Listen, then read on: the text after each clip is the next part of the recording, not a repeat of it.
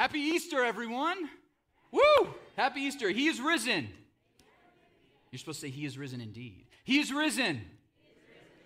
There we go. It is a beautiful day. It is a great day here in Colorado. Great weather day. Going to be almost 80 today, right? That's exciting. And all you guys look great today. I see some nice dresses, even some suits and ties. I dressed up for you guys today. Actually, I'm lying. My wife picked this out. But I am so glad that you guys are here today on this amazing Easter Sunday. This is Resurrection Sunday. We celebrate the resurrection of Jesus Christ from the dead. That's amazing. That's something worth cheering for, right? Praise God. Yet some of you find it hard to believe, right? Let's be honest. We're going to be honest today. Sometimes it's hard to believe. And I know for some people they say it's because of science. Like, I believe in science. It's kind of hard to believe. We're not going to talk about that too much today because if the last year has taught us anything, it's that science doesn't have it all figured out. Do you know what science was telling us to do last year at this time? Not wear masks. Do you remember that? They told us not to wear masks for a while. Now we're like, that's crazy. Of course we should have been wearing masks. We know that now, right? Science doesn't have it all figured out. So I think if we even have just like a little tiny microgram or ounce of humility within our souls, we can admit that maybe science doesn't have it all figured out, right? Can we say that? That maybe there are some things in this world that we don't have all figured out, so maybe there could be things even like miracles. So we're going to set that aside because I don't think that's the main reason why people find it hard to believe in the resurrection. I don't think that's the reason because I've had a lot of conversations with people who don't have faith or who've walked away from the faith or just saying, I don't know, I have doubts. What it almost always comes down to is that it's hard to believe because of the hard things in life. It's hard to believe because of the hard things in life. When we have difficulties, hardships, suffering, or when people we care about are suffering, we see the suffering around us in the world and we say, wow, it's kind of hard to believe. I know that I've had hard things in my life. I mean, this pandemic has been really hard for everybody, but back in January of this year, we found out my dad had been diagnosed with Parkinson's. My dad's 65, and this is kind of like a big thing, like, whoa, what's going on? He has this now nervous disorder that, caused shaking in his hands and limbs, that there's going to be all sorts of physical things that come along with it, and we don't know. There's no cure to Parkinson's. And I feel like that's hard. It's hard for me, it's hard for him, it's hard for our family to figure that out. And I know it's not just me. There are some physical things. We worry about sicknesses like COVID. A lot of us have either dealt with it or have family suffer from it, even die from it. That we know people also that have had economic hardships too and financial difficulties, right? Some of you have lost your jobs. I've talked with you. Your whole business went under or your industry is destroyed. There are hardships that we see in our lives and in our relationships. And when those difficulties happen or when we see someone we care about suffering, we find it hard to believe. We're going to be honest today. And yet it's into that hardship that Jesus steps today and every day. He steps and he's going to teach us something about himself today in this message. It's going to be so important that we learn who Jesus is in this message. Because we should believe in Jesus and we should believe in the resurrection. And to do that, we're going to look at a story from John chapter 11 about a man named Lazarus. In case you're like, I thought we were going to be talking about Jesus' resurrection. We'll get there. Just wait. But today we're going to look at the story of Lazarus from John chapter 11. So if you have a Bible or you have a phone, you can even use your smartphone. If you're watching online, open up another browser or something. Go to the YouVersion Bible app. And if you use that, you can find our Arise Church Denver event, which is pretty cool. And you can follow along with notes from the scripture there. And we're going to be in John chapter 11 as we are introduced to this man named Lazarus. Now I'm going to start in verse 1, where it says, Now a man named Lazarus was sick. He was from Bethany, the village of Mary and her sister Martha. So Mary and Martha are sisters, but they're actually also sisters to Lazarus. So there's 3 siblings here in the story: Lazarus, Mary, and Martha. And Lazarus is sick, and it's not just like a little cold. This is something bad that's getting worse. And if you've read the Bible before, maybe you've heard the story of Mary and Martha from the Gospel of Luke. They were very close friends with Jesus, even welcomed Jesus into their home. So Jesus knew them, loved them. They were good friends, these three siblings and Jesus. So it says in verse 3, so the sisters sent word to Jesus, Lord, the one you love is sick. He's getting worse. Come and help. That's why they send word. Verse 4, when he heard this, Jesus said, this sickness will not end in death. No, it is for God's glory, so that God's Son may be glorified through it. So the sisters here send word to Jesus. This is like what we do when we pray, right? God, can you kind of step in? Someone's sick. Can you bring some healing? Someone has a financial hardship. Lord God, can you provide? We ask God to help us with these things, right? We ask Jesus to step in if he's the healer, and Jesus is well known as a healer at this point. He has healed people. He's performed miracles. And if that even is a possibility, I mean, we'll travel all over the country or world to find medication for people we love, right? So they're like, Jesus, we've heard that you could heal, so can you come? You love us. You care about us. We're friends. Come on over and help Lazarus. But get this, verse 5. Now Jesus loved Martha and her sister and Lazarus, so when he heard that Lazarus was sick, he stayed where he was 2 more days. What? Jesus, I thought you loved us. I thought you cared about this person. I thought you were friends with Lazarus. So if you're the healer and this person needs healing, why would you sit where you are for 2 more days? The word so here in the English, I think, is kind of soft. The actual Greek word could be translated as therefore. This is causal, meaning because Jesus loved Martha and her sister and Lazarus, he stayed for 2 more days. You could say that. Because Jesus loved them, he kept waiting. They were asking, they have a need. They're like, can you help heal right now before it gets too bad? We know it's very bad. We need healing, right? It's not just like a little break of a bone, okay? We need some healing, Jesus. And Jesus waits 2 more days because he loves them. Now it's hard to wait, isn't it?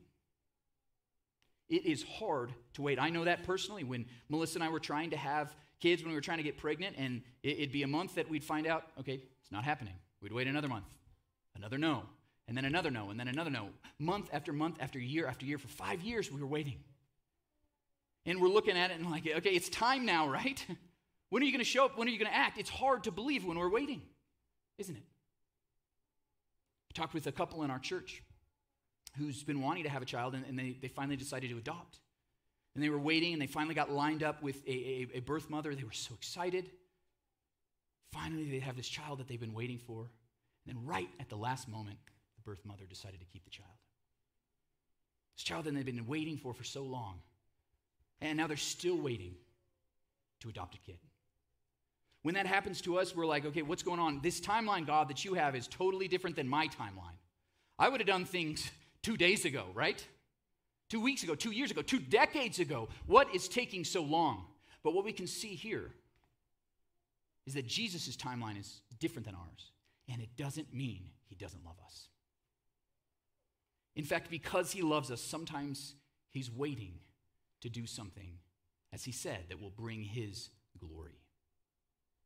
So when we're in those moments, and it's hard to believe because we're waiting, we're like, oh my gosh, this is way past my timeline. Don't ever think that Jesus doesn't love you. Waiting does not mean he doesn't love you. In fact, he does.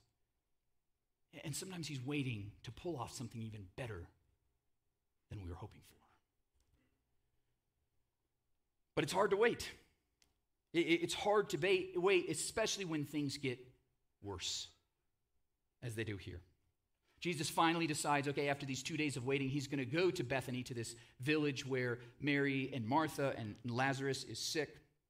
And they have a little bit of debate with he and his disciples because it was dangerous. This was very near Jerusalem, the city where people kind of had it out for Jesus. But Jesus decides to go anyways. Verse 11, after he said this, that he was going to go, he went on to tell them, our friend Lazarus has fallen asleep, but I'm going there to wake him up. His disciples are confused, and they're like, okay, if he's sleeping and he's sick, let him sleep, okay? He needs to get better. That's what happens when you sleep, right?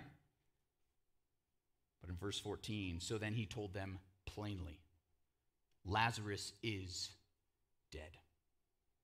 And for your sake, I am glad I was not there, so that you may believe.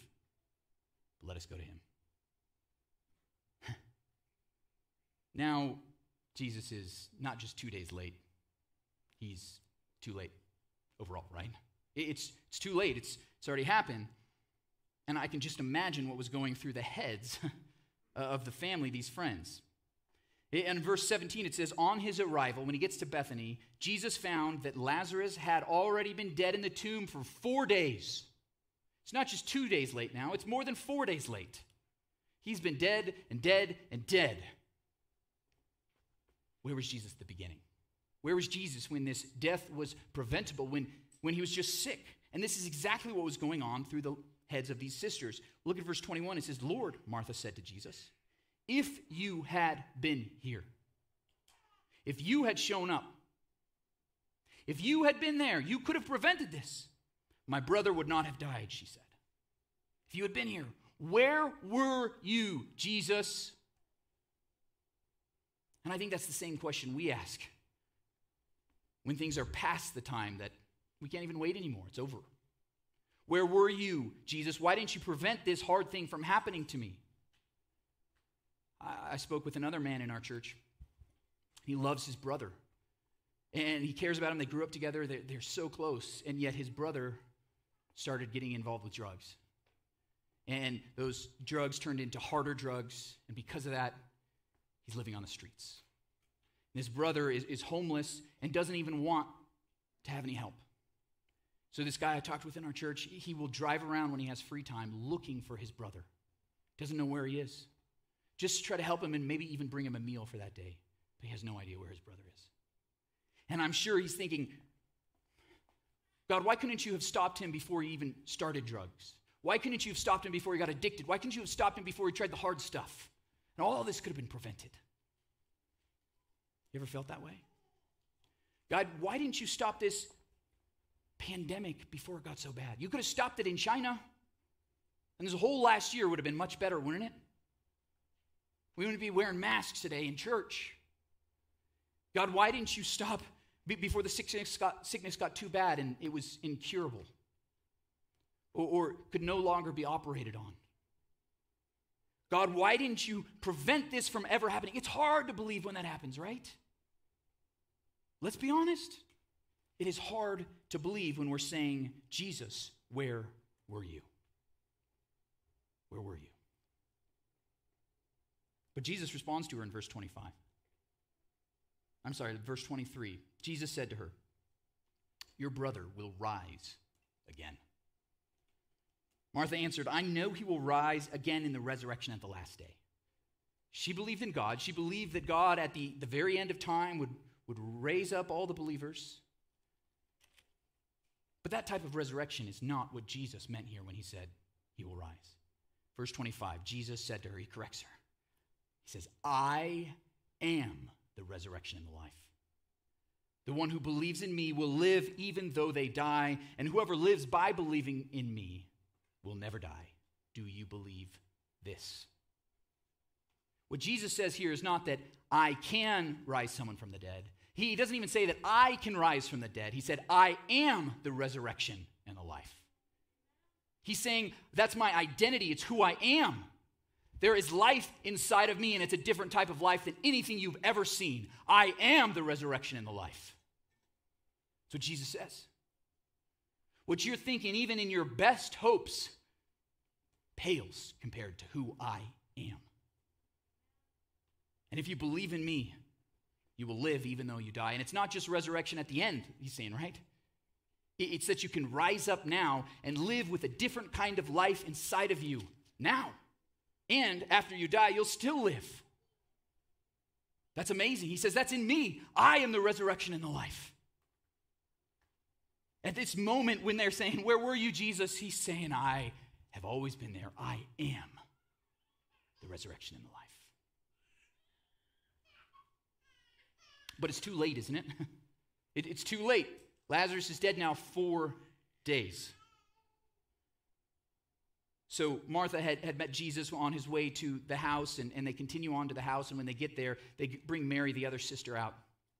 And they were probably sitting Shiva, okay? If you're an Orthodox Jew, you still do this to this day, that when someone dies, they bury that person that day, and then the whole family will sit Shiva for 7 days, meaning they'll literally sit on the ground so that they can grieve and mourn together. And all of the family friends, anybody who knows the family, will come over and bring like casseroles, right? They will come and sit with that family for these 7 days of grieving, this whole process. And they have been doing this from day 1 when they did the burial and the funeral, from day 2, day 3, and now they're on day 4. They're more than halfway done with these 7 days of grieving.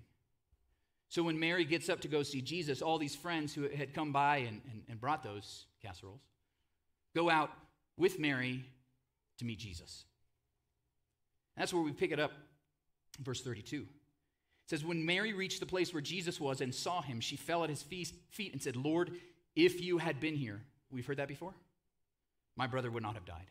Same thought that Martha had. Jesus, you could have prevented this. You could have stopped it, but now it's too late. It's too late. It's over, right? You know, we have these things in our lives when the person has grown sick and they have died. It's too late, right?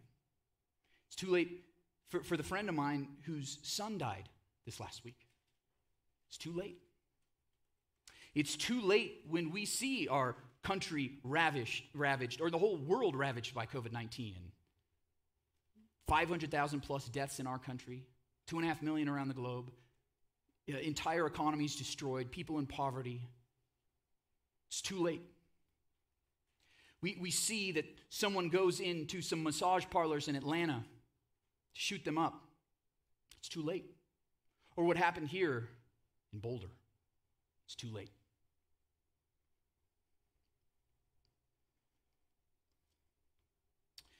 Verse 33, when Jesus saw her weeping, and the Jews who had come along with her also weeping, he was deeply moved in spirit and troubled. Where have you laid him? He asked. Come and see, Lord, they replied. Jesus wept. I underline that word deeply moved. He was deeply moved. In the Greek, it's one word, and I think this is a pretty poor translation. Because you could also translate it as he was angry, indignant, perturbed. It's a word that's often used of animals when they're groaning or growling. Ah! Can everybody growl with me for just a second? Rah! Okay, 1, 2, 3. Rah! That's how Jesus is feeling, right? He's angry. And I don't think he's angry at Mary and Martha or the friends for grieving. That's what they were supposed to be doing. You're supposed to grieve with those who grieve. That's what you're supposed to do. I think that Jesus is angry at death. That we live in a world that there is brokenness and sickness, that bodies do fall apart, that our immune systems aren't strong enough sometimes to fight off the disease. I think Jesus is angry that our world has sin and brokenness and death at all. It's not the way it was supposed to be. And Jesus is angry at that. You been there? Have you been angry at some of the things that you see in Boulder? And this is the anger that Jesus feels at the death of his friend. And when he gets to the tomb, that's why he weeps. John 11:35, Jesus wept. If you're ever on Jeopardy, that's the shortest verse in the entire Bible. Jesus wept. And yet it's so filled with truth, isn't it? Because Jesus, when he sees his friend dead, when it's too late, tears come down his face. He's driven by the emotion that you and I feel. Because don't we cry? From the moment that I was born at 10:45 p.m., August 4th, 1987, I started crying, and I've cried every year of my life since. Right? And it's not just because I was a little baby then, but now there are real things to cry about, right? There are deaths, there are sadness, there is hurt. And there are things in our lives that cause us to cry, and every single one of us has them. There is not enough Prozac in the world to stop us from having things to cry about, right? We have things to cry about in our lives. And Jesus is there with us, weeping. one of the most amazing things about our faith, and it sets it apart from all the other faiths in the world, is that our God cares so much that he doesn't just stand out and watch everything unmoved with a stoic face, but he gets down into our world, becoming human in Jesus Christ, and he feels everything that we feel, even grief. He feels it. He's moved. He's angry. He's sad. He weeps. Tears stream down his face. He cries with us. When we say it's too late, it's gone, things have gotten as worse as they can, he is crying with us. That's our Jesus. He weeps. He weeps when the relationship is over. He weeps when there's a divorce. He weeps when there's a death. He weeps when there's suffering and pain. Jesus weeps with us. Verse 36, then the Jews said, see how he loved him. But some of them said, could not he who opened the eyes of the blind man have kept this man from dying? There it is again. Why didn't you stop it, Jesus? It's too late now. He's 4 days in the ground. It's too late. But Jesus got angry again, it says. And when he got to the tomb, he ordered them to remove the stone. You see, when Lazarus was dead, they would have immediately buried him that day. They would have wrapped him in linen, put a cloth over his face, laid him down in a cave, kind of have like an outcropping built into the cave, and they would have put the body there, and they would have taken a big, heavy stone, and they would have rolled it over. That was the tomb in those days.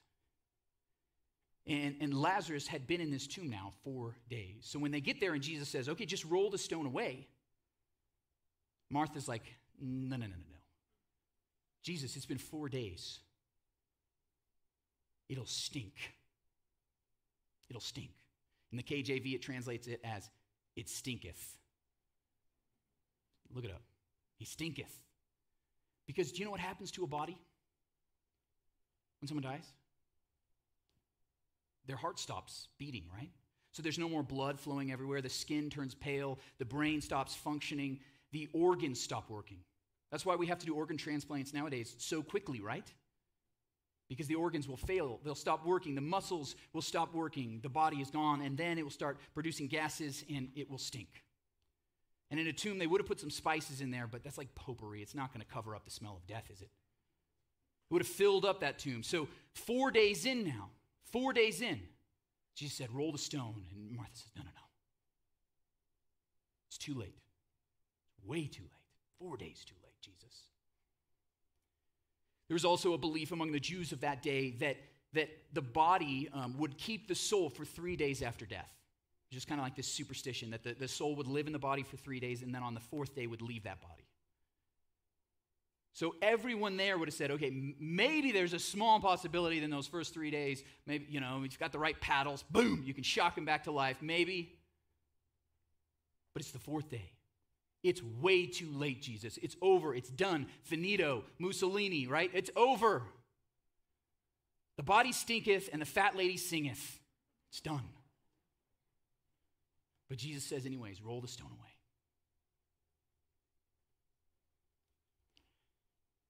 And then Jesus opens his mouth. It says in a loud voice,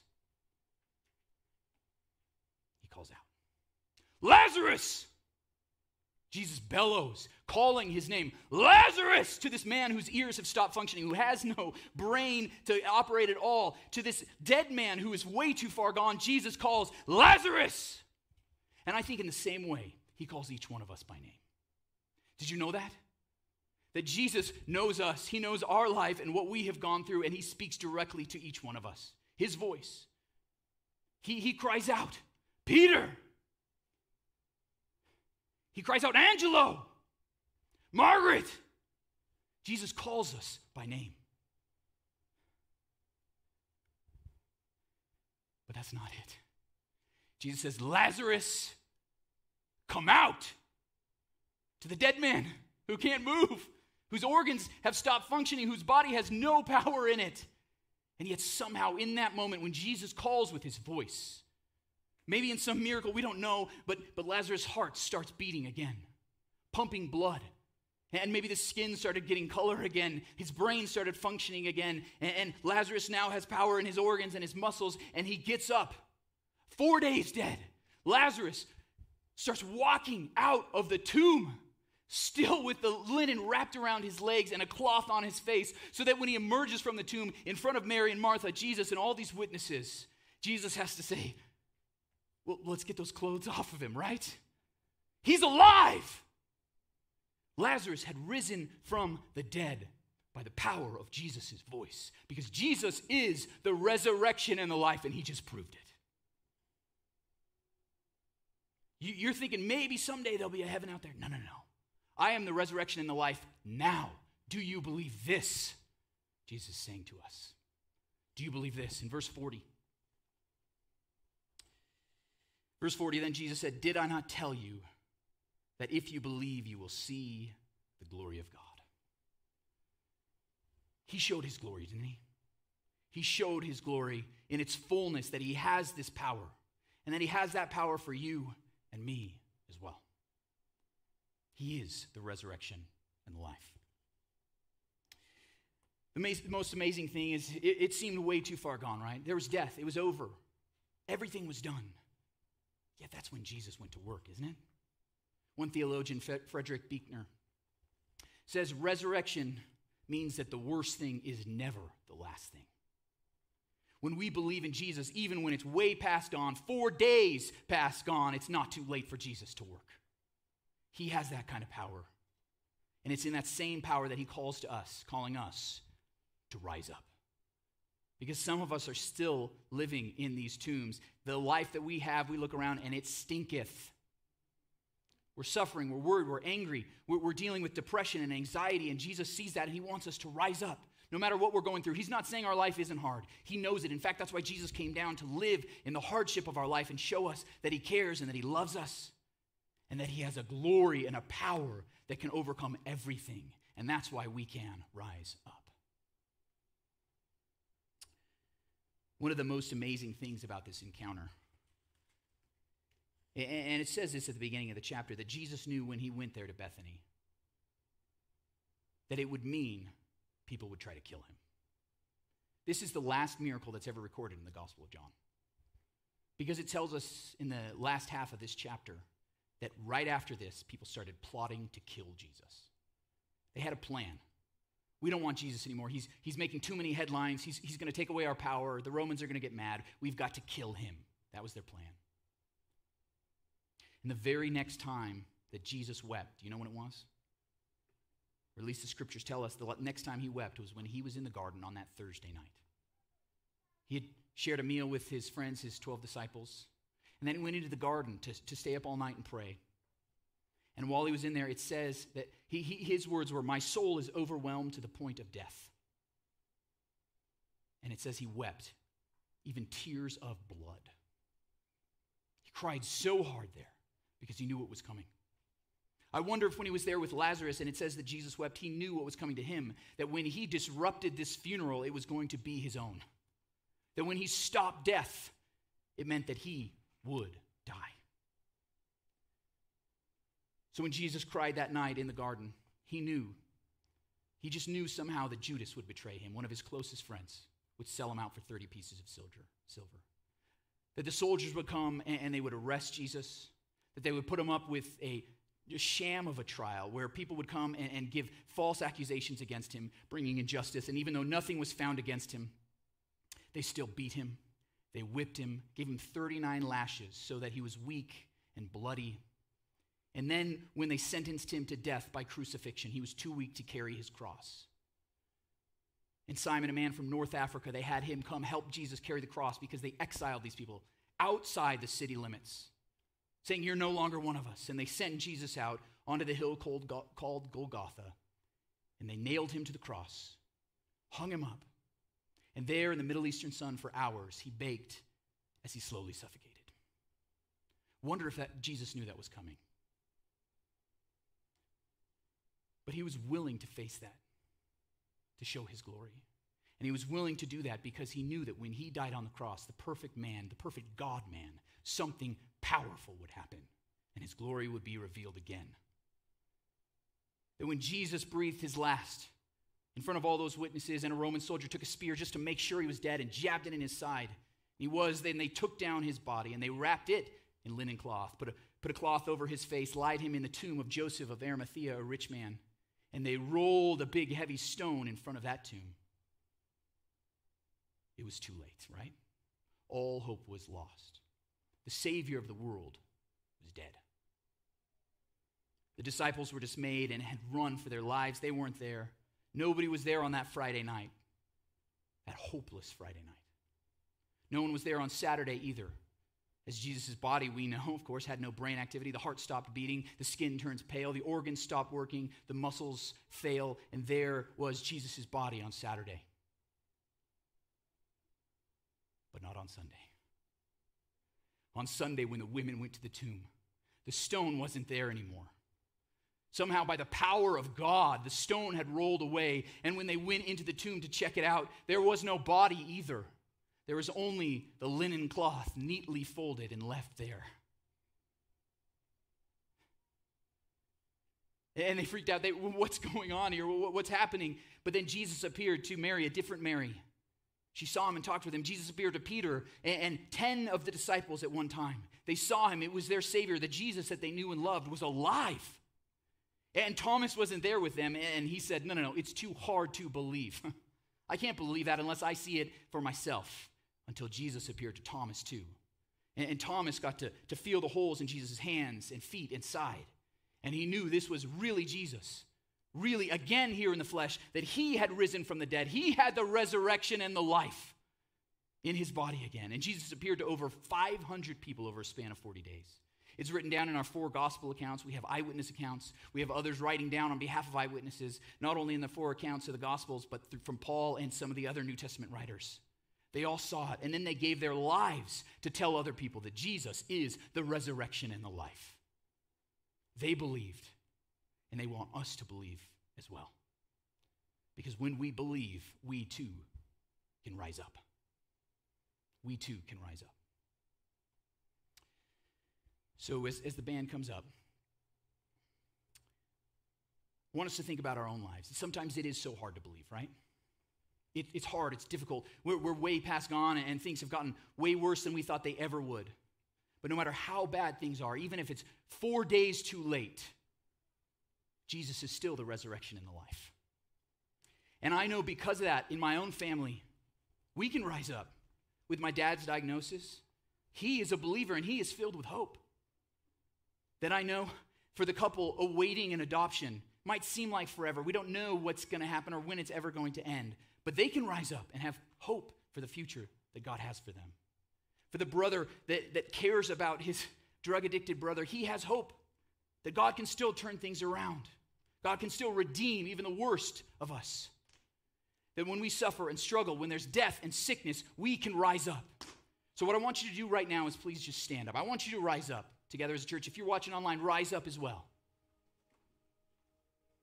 Jesus is calling us. He's calling us by name. He's asking us to rise up, to come out of the tomb we're living in. So if you're here and you've been suffering, if you've been struggling recently, if you've had a job loss or financial difficulties, it's time to rise up. If you yourself, if you're watching online and are sick, you can rise up. If you're caring for someone who is sick, you can rise up. Can we say that together? Rise up. Let's do it again. Rise up. It's time to rise up. If you're here with anxiety, rise up. Depression, rise up. If you are struggling and suffering, whatever it is, it's time to rise up. If that person you're caring for gets sick, we rise up. If they die, we rise up. If we die, we too will rise up. Okay? Do you believe this? Jesus says, I am the resurrection and the life. I am the resurrection. Jesus, who he is, his identity, gives us that power when we believe in him. That's what he wants. Just believe in me. That's all it takes. Put your faith in me. I know it's hard to believe, Jesus says, but I am the resurrection and the life. Lord God, I pray over this church, these people who are watching online all over the state, country, and world. Lord God, I pray that you'd give us the strength to rise up when it's hard to believe, when we think there's no more hope. Help us to rise up. Again, this life and in the one to come. Now, with eyes closed and heads bowed, there are some of you here who have never believed in Jesus Christ, and maybe today is the day. Some of you are even saying, I don't know, but I want it to be true. If that's you, today is the day to put your faith in Jesus, to believe in his name, because that's all it takes to receive that life now, the resurrection life, and the life in the age to come as well. And I want you to receive it, so I'm going to give you a chance to say this prayer. And what we do here is if you're already a believer in Jesus Christ, I want you to say this prayer, repeating it after me out loud. And then if it's your first time to say this prayer, you're going to say it too, okay? Can we do that? With eyes closed, let's repeat this prayer after me. Dear God, thank you for loving me. I'm a sinner. I need a Savior. Forgive me. Save me. I believe that Jesus is Lord. I believe Jesus is the resurrection and the life. Fill me with your Holy Spirit. Help me to rise up and follow you. And with eyes still closed, if you said that prayer for the first time and meant it, you believe in Jesus Christ today, I want you to just slip your hand in the air. Praise God. We just want to celebrate with you. Praise God. If you're here in person or online, praise God. Just go to arisedenver.com/connect. And if you fill out the form, if you click when it says, I started following Jesus, I'm going to send you a free book, okay? I just want to encourage you, pray for you, and just bless you, because we all get to celebrate that today. 1 more, 3 more, however many more resurrections. Lord God, we celebrate that. And Lord God, we just stand here together. We have risen up as a church, as a people. Lord God, we are rising up as the kingdom of God today. All across the world as people celebrate the resurrection. We are so grateful, Jesus, that you proved your power through Lazarus, and you proved it even more when you conquered over death once and for all on the cross. Lord God, we put our faith in you. We believe in you, and we know that we can rise up right now, and we will rise up on the last day as well. Thank you in Jesus' name. Amen.